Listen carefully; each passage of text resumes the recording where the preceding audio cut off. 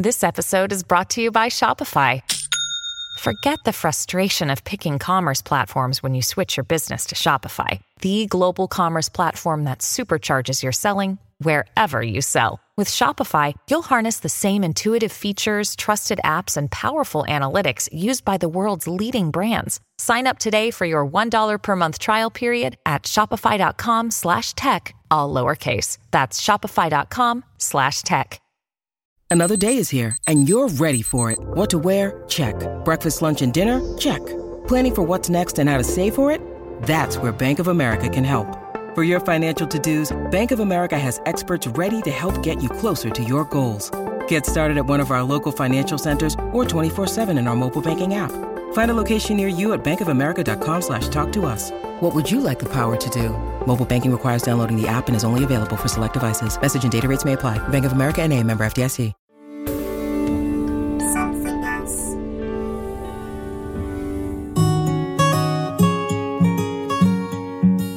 Hello, I'm Katie Piper, and welcome to my podcast, Katie Piper's Extraordinary People. Each episode, I'll meet an amazing person with an incredible story, who faced adversity and came through the other side to inspire others. This week, I'm talking to Alice Living, who you might know by her former name, Clean Eating Alice. She's a personal trainer, best-selling author and presenter, and we talked about her journey into health and well-being, and how an abusive relationship was part of the motivation for her making changes in her life. Sat opposite me today is one of my Instagram crushes. I'm joined by personal trainer, author and blogger, Alice Living. Hello, Alice. Hi. Thank you for joining me. I've admired you from afar for a long time for loads of different reasons. You're huge on Instagram, 639,000 followers. And in my eyes, you were kind of one of the first people to do what you do, if not maybe the initiator of what you actually do online. For those who aren't as obsessed as I am with you, could you talk a little bit about kind of the movement that you started, I suppose? Yeah, absolutely. So I was training as a dancer. I was at college, and tips for me. Yeah, I know, definitely. We'll talk about that later. So yeah, I was at college, and I was in an environment that was really aesthetically driven. Mm-hmm. So in the kind of theatre world, which is what I wanted to go into, musical theatre and shows and stuff. Do you think it can be a shallow world then? Yeah, oh, completely. And I entered into it already an unconfident and kind of a self-conscious person. Mm-hmm. And that was only exacerbated by being in class every single day in a leotard and tights and having to like look into a mirror with 20 other girls who had like legs up to here and tough gig, teeny tiny.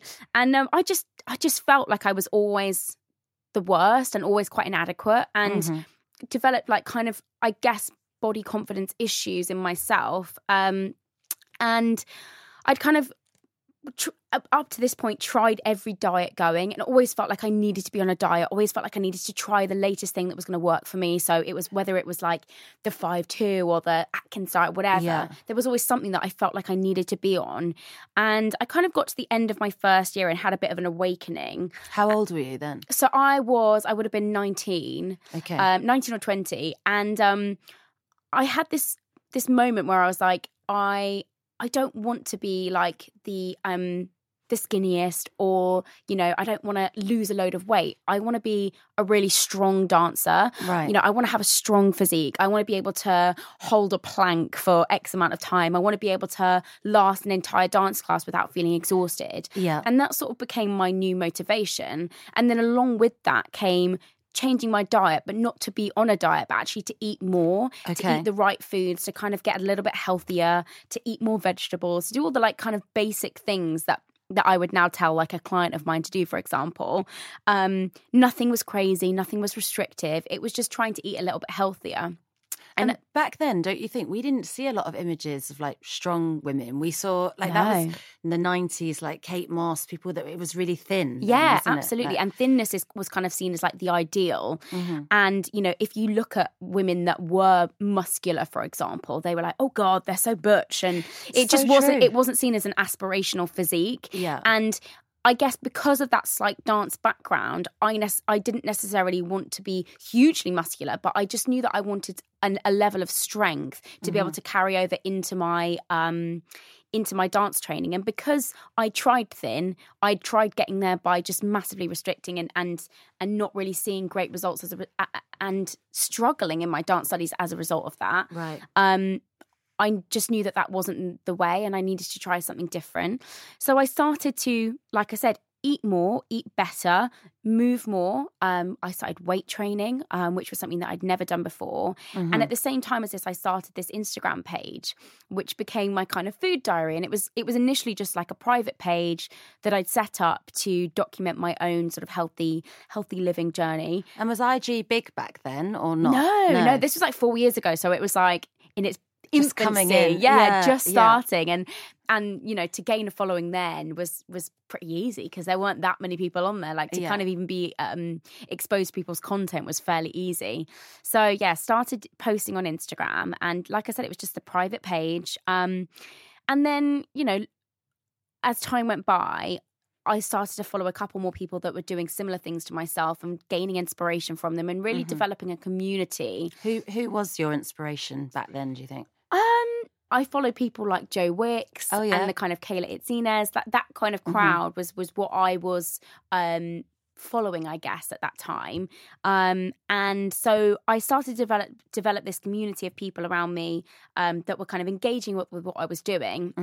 And so uplifting you positively. Yeah, massively. Yeah. And just making me feel as though I was, you know, doing something great. And I knew that I was onto something. But I guess as with most kind of changes in lifestyle, it's adherence that keeps people going and that makes the real change. And so to have people constantly kind of engaging with you and keeping you motivated to keep going, that's an awesome thing. And so for me, that really was great for me. And so then I guess the rest is history.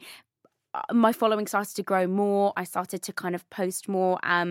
Fast forward, I got my personal training qualification. I then went off on tour with a show, graduated. Wow. I was one of the first people in my year to get a job. And, you know, when I think about when I started college, I was the girl at the back who was so self-conscious and didn't even want to, you know, take a step forward or go in the front row. And then suddenly to be one of the first people to get a job was just amazing. And it wasn't handed to you. This is something, you know, you worked for this yourself. Yeah, you know, absolutely. And it was, and I think it's really important to acknowledge that, like, I guess people really saw the physical transformation on my Instagram because, you know, my physique changed a lot over that from starting the Instagram and the blog and everything. How would you describe your physique sort of present day? Well, I'm very happy. Yeah. Very comfortable in my body. I would say that I'm very proud of having like a very strong physique and being able to have strength over just being thin, you know, and that's really important to me. I mean, your tour is so full on that you couldn't not be fit, and you couldn't not be on the right nutrition to be touring like you did. Yeah, exactly. You know, you're so right. And you know, the tour was intense, right? And at the same time, I was then offered a book deal, so I was writing my first book. Pressure, so much pressure. Yeah, and I was like 21, and I was just like, oh my god, this is amazing. But you know, it was full on, and I look back and think, I could never do that now. You know, when you're young and you can just get away with not much sleep. And... Yeah, but I think that about lots of things until you're actually doing them. You know, if someone told you you've got to do all this and cope with it and make a success of it, you think, God, it's too overwhelming. But so you somehow just make it work. You know, I think as women, that's what we do. Absolutely. I think we're really good at digging deep and just like knuckling down and getting on with stuff. And I think, you know, I felt passionate about what I was doing. And I think that's the most important thing. If passion is the underlying motivation, you will do what you have to do. And I was so passionate about my blog and my Instagram and writing the book, which I thought was going to help loads of people. Yeah. And also for me to put my recipes down on a page to tell my story. But also then I was so passionate about the show. You know, I love performing. Nothing beats that buzz. So I guess because there was an underlying passion for both things, I just wanted to be a success at both of them, and so I just did whatever I had to do. I think one of the reasons I became drawn to you was the authenticity of you are very real and your passion comes across. You know, for people that aren't into social media, they think, well, it's a static page, like how can you know someone from it? And I think if you follow someone closely, you pick up on just how real it is and like you said, how passionate they are. And I suppose for me, you were sort of my go-to person for if I needed to work out at home, I'd go and check like a video for inspiration, or if I was stuck on what to cook, I'd look at your recipes. And I suppose in a way, I'd see you as somebody that's really got it together. And, you know, I'd quite like to be like you, you know, and that everything was kind of working. And when I looked into you further and researched you, one thing that really surprised me, but actually drew me to you even more, was you've been through quite difficult times. And you've been affected directly by domestic violence. And it's not something I knew. And I think wrongly, sometimes people can think, well, that wouldn't happen to me because I'm intelligent, I'm assertive, I'm strong. And you're all of those things. But you were still mentally and physically abused by somebody. You were manipulated by somebody. Yeah, absolutely. But you are a strong woman. How did that happen? What can you talk to me a little bit about how somebody was able to get into your headspace like that? And I think, you know, I am sitting here as a very, very different person to the person that I was back then. And I think, you know, through adversity, we come out the other side different people, for good or bad. But I'm not saying that, you know, the relationship ended and I was suddenly like, I'm a strong woman. You know, I've worked and, you know, I've gone through therapy and I've done all the things that I felt like I needed to do to rebuild myself again, because that's essentially what you have to do. I feel like an abusive relationship breaks you down to the lowest point that you can ever feel like you're at. And, you know, How did it begin? What was it like? So I was really young, young. I was about 15 or 16, I think. Okay. And met at a party, thought he was amazing. He was older than me and he showed interest in me. And I was like, oh my God, this is so great. Exciting and flattering as well. Absolutely. Yeah. And like, he didn't go to my school and he was sort of, he brought me the excitement of life that I guess I was looking for as a teenager that just wanted to be older. You know, I just wanted to be so independent and so old. And, you know, he had a job and had money and had a car and all the things that are really kind of like exciting for a 15-year-old. So I was initially drawn to him for that. And very quickly we fell into a relationship. And these were good times at the start. You know, absolutely. Yeah. And I felt like really flattered that And as someone that, like I said, did have, I guess, a low self-confidence and... Well, you're finding yourself at that age, aren't you? And just was going through all the trials and tribulations of being a teenager. Yeah. To have someone show interest in you like that, you're like, oh, God, I feel really special. And so when he started to check my phone and ask where I was all the time and want to spend all his time with me and know what I was doing and stuff, I kind of was like, oh God, he must really like me, you know? Right. He just wants to be in my life all the time and know what I'm doing, and he must really care about me. And some jealousy can be flattering, like, well, I know he really likes me. You know? Exactly. And so my naive mindset was, that must be it. And at this stage, you wouldn't have massive amounts of experience with long-term relationships, none. Different types of guys, you know. No, exactly, none. And there's nothing that was really in my school, like, times, I guess, that would have educated me as to what a relationship really should consist of, you know. I feel like, having come out now as an ambassador for Women's Aid, which is the charity that supports women that have experienced domestic abuse, one of the biggest things that and why I was so passionate about working with them is how many young women actually suffer from this. You know, I'm talking 16 to 21. Yeah. And the fact that because it's their first relationships, because it's their first experience of real kind of like a relationship with a guy, there's less knowledge of what a relationship really consists of. And I really wanted to make sure that that being on Instagram, having a younger following, my message that I put out about that I was in that position. I was young. I didn't really know that this is wrong and these things shouldn't happen. Like you talking about him starting to check your phone, you know, I can remember thinking, well, that's actually just means they really like me. But actually those are the warning signs for controlling behaviour. Of course. And did that behaviour escalate then into something else? Absolutely. So from there, it ended up getting, you know, really bad. And I sadly was in a position where I was so terrified of my family finding out or anyone finding out beyond just me and him that I hid it from everyone. And what were you, because you were worried they'd say, oh, told you so, or how are you in this situation? And to be honest, like thinking about it now, I don't really know. I think it was more the shame. Mm-hmm. I was totally ashamed that I could have let myself fall into that position of being in such an awful relationship.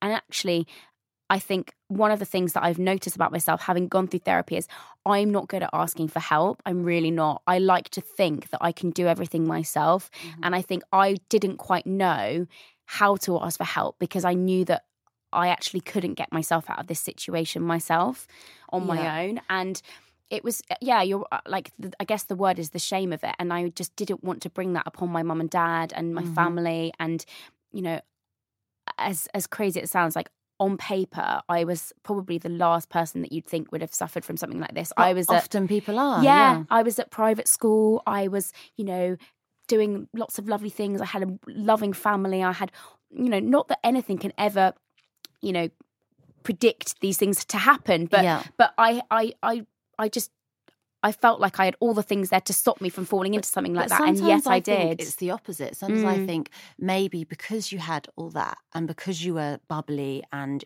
you had a lot going for you, did that make him feel inferior? And did that make tap into his insecurities where he needed to repress you and try and actually drain that out of you? Absolutely. Yeah, potentially. Yeah, I'm sure. So it did escalate quite badly and ended up in, you know, he turned up at my school. I tried to break up with him multiple times, and then he turned up at my school. And so he stalked you then? Pretty much. Yeah. And just, it was just a really frightening time. Was it physical as well? Yeah. Physical, emotional. But, I would always say that actually it was the emotional stuff that was the worst. Right. And just being broken down to feel as though you are completely worthless. I mean, lots of people listening might not have necessarily experienced this in a relationship. It might actually be through bullying at school, but it's the same emotion. Yeah. And it's crippling to feel worthless. And I think that's their control. They want to break you down to your lowest ebb so that you feel as though there is nowhere else to turn but them, or there's nowhere else to yeah, you're absolutely right. It's not just in like a male-female relationship. It can apply to any relationship. But it's a way to keep you where you are because the insecurity is don't ever leave, don't ever leave. I don't feel like I'm good enough to be able to keep you with my good qualities, so I will make sure that you're trapped and feel that you can't go anywhere else. You're absolutely right. Hey, it's Ryan Reynolds, and I'm here with Keith, co-star of my upcoming film, If, only in theaters May 17th. Do you want to tell people the big news?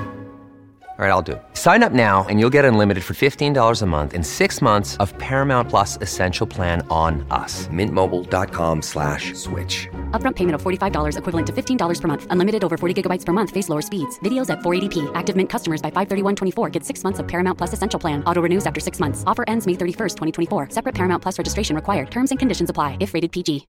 When you need mealtime inspiration, it's worth shopping Kroger, where you'll find over 30,000 mouth-watering choices that excite your inner foodie. And no matter what tasty choice you make, you'll enjoy our everyday low prices, plus extra ways to save, like digital coupons worth over $600 each week. You can also save up to $1 off per gallon at the pump with fuel points. More savings and more inspiring flavors make shopping Kroger worth it every time. Kroger, fresh for everyone. Fuel restrictions apply.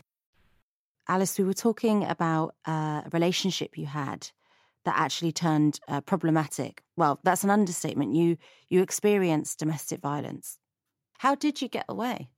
So he turned up at my school after multiple attempts at trying to break up with him, and that was when I reported him to the police for the assault that took place at my school. That's a big step. That's very brave. Massive. And also, particularly at that point, that's when I had probably felt the lowest of the low, because something that I'd been able to keep hidden from all my friends at school, my parents, suddenly was exposed in front of everyone. So trying to humiliate you. Basically, yeah. So in front of my school friends, in front of my teachers, in front of my parents obviously weren't there, but then they were called. And that was probably like the lowest point. But actually, in hindsight, it was good because suddenly all of these people realised what I had been going through. Yeah, and there's that moment of you speak out and you disarm him almost. Yeah, and so from there, it then proceeded to a court case, and wow, yeah. So and then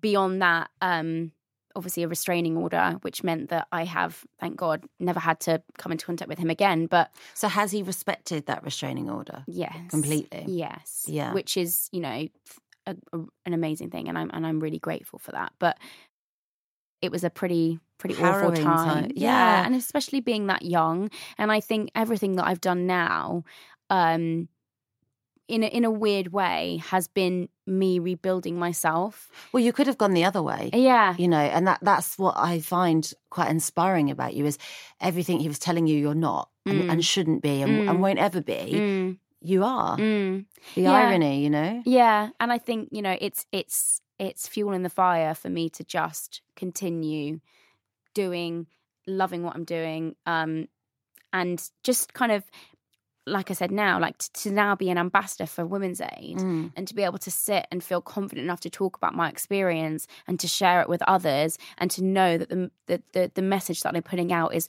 hopefully encouraging young women to do the same, to kind of speak out if they are in a similar situation. Like that for me is just one of the most amazing things, and it's so rewarding. Yeah, I mean, I think you've shown courage, but I think also you've shown acceptance, because when I was reading online about this relationship and what had happened and how you'd had the courage to report it, when I saw that he'd just had a restraining order, I wondered how you'd cope with that mentally, because so for me, you know, I went through going to court, and at the moment this month I'm faced with the guy that attacked me is coming out and, you know, living in society. And for anyone that's ever been just involved with the police or gone to court, it's quite full on. So if you don't get the result you want, that can be quite frightening and demoralising. And thinking that you were really young and you did stand up for yourself and you went to the police, and then he got a restraining order, knowing that he was still in very much in the world that you were in. And dangerous. Yeah, and you potentially could, I mean, okay, he hasn't, but could have been revengeful. And okay, he didn't do anything further, but you never knew if he would. No, of course. So you could be walking down the street and everything's fine, but how did you stop anxiety kind of manifesting to what if it's not going to be fine? Yeah, and also, like, you're absolutely right. The situation that you're in, and I guess what I was in coming out of the court case, was whether they're in prison or not, or, you know, or have a restraining order or not, they are still having some level of control over you. Right. And that's a really horrible feeling, in that no matter what the justice system does to them, psychologically, they still have that control over you. Because, you know, for a long time, when I walked the shops, when I went into town, when I was just going about trying to live my life, it was always with the thought of, what if? Yeah. What if I go there and I see him? What if There's no guarantee. And there's absolutely no guarantee. And how can you live your life like that? Even by accident you could see him, even if he intentionally didn't seek you out. Of course. Like, we lived in the same, you know, in a similar area. And, you know, you're totally right in that even now, there have been times where I've just been going about my life and I'm like, God, what would I do? Like, what would I do? I do not know. I would probably, like, I've no idea what I would do. But it is like, it might be a very small percentage of my mindset now, but it's still there. And that is the control that an abusive relationship has over you, is that you are still in some way fearful of that. And I think that's a really tricky place to be. And I can't imagine what you must feel like. But yeah, I mean, it's just, you have to just learn acceptance. And the other thing is that now I'm like, I feel like I'm constantly toying between, yes, I'm slightly fearful, but also I do not and will not let this person dominate my life that I'm so happy to have created now. And, you know, if that means that I have the odd flicker of fear, okay, so be it, but let it pass and move on and go out and have that independence, because we can't live our life thinking what if all the time. I certainly don't want to, and I don't want it to stop me from doing anything, because to me that is just him asserting control over my life again, and I just don't want to live like that. So, because so many different types of people will be listening to this that may be feeling controlled by their boss, their colleagues, their bully, their family, their whoever it is. And I think would look at you and think, well, that would never be you, or that would never be happening. And it has. And it just shows that actually it isn't about us, it's about that other person. And I suppose all we can do is determine the ending. Exactly. And also to not let it define you, to not be, for me, it's about, yes, this experience happened to me and it was awful. And I want it to be a part of me because I'm still very proud of the fact that I've come out the other side of that and feel a stronger person as a result. But it doesn't make up the whole of me. I think Jamila Jamil has an awesome movement called I Weigh, and it's something that I recently was thinking about. You know, and if I did one, what would I say? And I think the most important thing for me with my kind of like what I feel like I bring to the table is, yes, it's a part of me, but there are so many other things that make up me, Alice, as a person that are, I think, great and that I'm proud of, that I don't just want it to be my whole identity.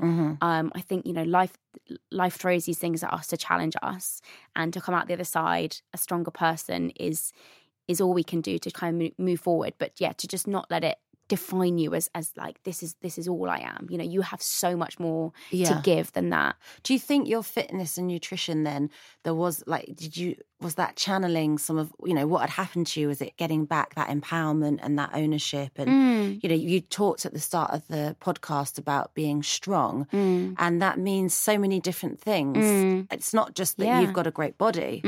Oh God, yeah, no, and actually it's far less about the aesthetic than it is what it does for my mind. I think you're so right. And I think the important thing is that, like I just said, it wasn't necessarily an aesthetically driven goal. It was more, I'm doing this to feel better. Certainly at the start of my kind of journey, I had been in a position where I'd really lent on food as an emotional support. So which I think we've all experienced. So a lot of like binge eating and just feeling as though that was trying to fill the void of the emptiness that I felt inside of me coming out the other side of that relationship. So now to feel as though the way that I eat, the exercise that I do, that it not only makes me feel great, but my mind feels better as a result. Looked after, like nourished. And exercise for me is an amazing stress reliever. It doesn't matter what it is, even if it's just walking every day, like that really makes me feel better. You know, there's so much research now to support that too. And I definitely think that my journey was not just one about, you know, the before and after transformation photos. Yes, they're one part of it, but also it was what was going on in my head and the change that had on me, and the impact on my life as a result of that, that was also really important. Yeah, I mean, I know for me, I love, you know, for me it's important to respect nutrition and be mindful about what I eat. And I love exercising. And I think it's because there are parts of my life that are out of my control.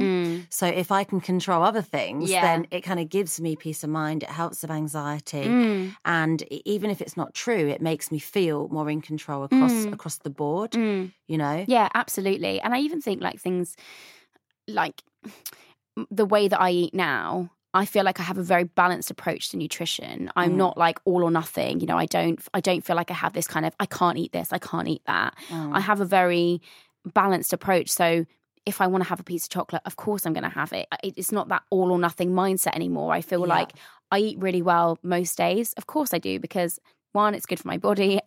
2, it's good for my mind. 3, it makes me feel great. However, I also have times where I also don't eat things that are traditionally healthy, but they're just as good for me because they make me feel alive. You know, like going out. Can you imagine being that person that goes out for dinner with their friends and they're like, "Can I just have a side salad?" Like, no, that's not me. Living. No, that's not me. And I want to live my life to the fullest now. And going through an experience like that makes you just want to grab every opportunity and like take the most out of every experience. So I completely have now a relationship with food where I feel like, like I said, I eat really well, but also I let myself have the things that I really want when I want them. Yeah. Because that's life, you know. We don't live in this black and white society where it's either super healthy or kind of off the chain not. I like to try and just listen to what my body really wants, and to respect the fact that like it's quite an intelligent thing, our bodies, and it's good at telling us what we want when we want it, and trying to tune in with those signals.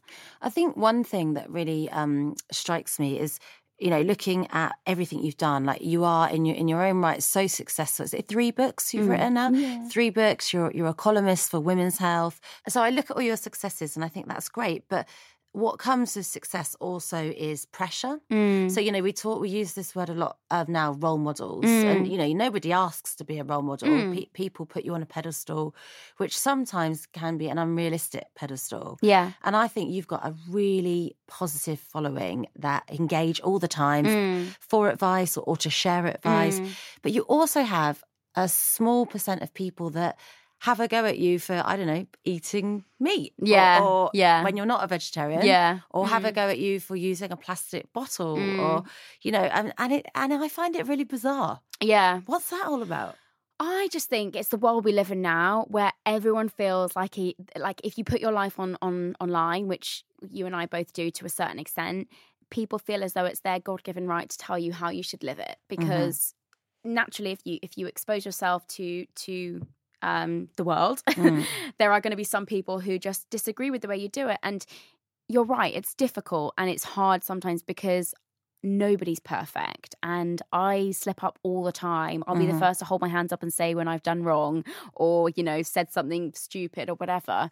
But yeah, it's sometimes challenging because it's a space where you are held 100% accountable to your audience, and you just have to make sure that, you know, you don't swear all the time, or you just stay sensible. I guess that's probably how I do it anyway. But yeah, it's challenging, and you know, trolling is an awful thing, and I'd like to think that thankfully I haven't been exposed to it too much, but that doesn't mean to say that I haven't had it. And it's a nasty thing because you feel so exposed. Like it's just someone who, and there's like it's crazy ways in which people try and get into your head. So I had it's psychological again, completely. isn't it? Yes, I had this one woman saying that she'd seen me around Fulham, which is where I live, and that she said I look so miserable and that how I am on my Instagram is completely fake. Oh my God. And I just put on this persona. And you know, it's the small things like that where I think, oh God, she's really made me think about, do I look miserable when I walk around? Like, am I a miserable that's what person? She wanted to do, get under your skin. Get under your skin. And people have funny ways of doing it. And, you know, I have this kind of rule now that if it's not bringing something to my page, if it's not kind of like and thing is, it's awful because I don't just want everyone to be like, I love you, Alice, you're amazing. Like, I love my opinion to be challenged. Yeah. I like a debate. Constructive criticism. I think that is really, really important. And I absolutely would never veto that, because I think social media is wonderful for that kind of stuff, for constructive criticism, for open debate. However, there is a big difference between that and simply just being nasty, and that kind of stuff just doesn't have a room in my life, and there's no place for it. And I think, you know, nastiness is nastiness. However you want to dress it up, whether you think it's, you know, just to try and whether it's funny or whatever. Yeah. If it's offensive to me, I just think, do you know what? I'm quite good at just blocking people, because I just think I don't need it. And you know, as much as they're trying to assert control over me, I therefore have some control back, because like all I can do is just block them, and that for me feels like a good balance. But yeah, I think it's one of the fun things that comes along with being online, and it's been a real learning curve for me. You know, like you said, no one ever really chooses, or I certainly didn't choose this path. No, I happened upon success, which is amazing, and I'm so grateful for it. Yeah, but no one ever tells you about the kind of stuff that sometimes comes along with it, like as a byproduct. Yeah, like the trolling, like the super fans, which are amazing. You know, there's loads of parts of it that people don't really realize go on, and so I think I just have a very strict rule of, if it's not kind of constructive, then I need to just block. Yeah.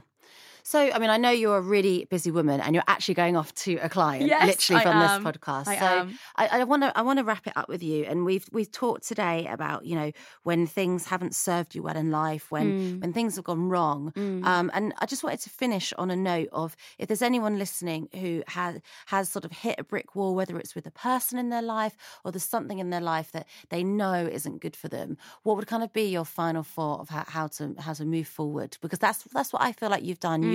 You've faced adversity and you could have gone the other way and you didn't, and you've made a success of your life.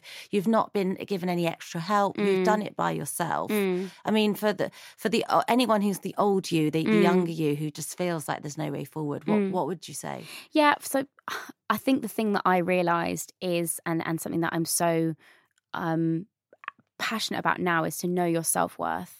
You know, so often we look outside to fill the void that actually is going on inside. And I think sometimes instead of filling it with all these things and trying to kind of do that whole you know, keeping yourself really busy or just moving at a really fast pace so that you don't have to stop and think about the stuff that's going on inside. I think instead of looking out, look in. And start inside. Start with, you know, maybe it's just that you need to tell yourself that you are worthy of love, of that affirmation, of success, of affection every single day, because that positive affirmation will in turn then reflect on the good stuff outside. I did a lot of work internally, and I feel like that what has made me a strong person now. But yeah, I'd say know your worth, start from within, and then good things will come. Oh, that's lovely. Thank you so much for sharing a part of your life with me today. Thank you very much. You've been listening to me, Katie Piper, and my guest, Alice Living. Thanks for listening to Katie Piper's Extraordinary People. If you haven't already, please subscribe wherever you get your podcasts. Next week, I'm joined by campaigner Brooke Kinsella MBE, where we talk about her campaign work to prevent knife crime across the UK for the last 10 years, after her 16-year-old brother was tragically stabbed to death in an unprovoked attack. If you enjoyed this, please help us spread the word. Rate and review the show where you got this, or share on socials.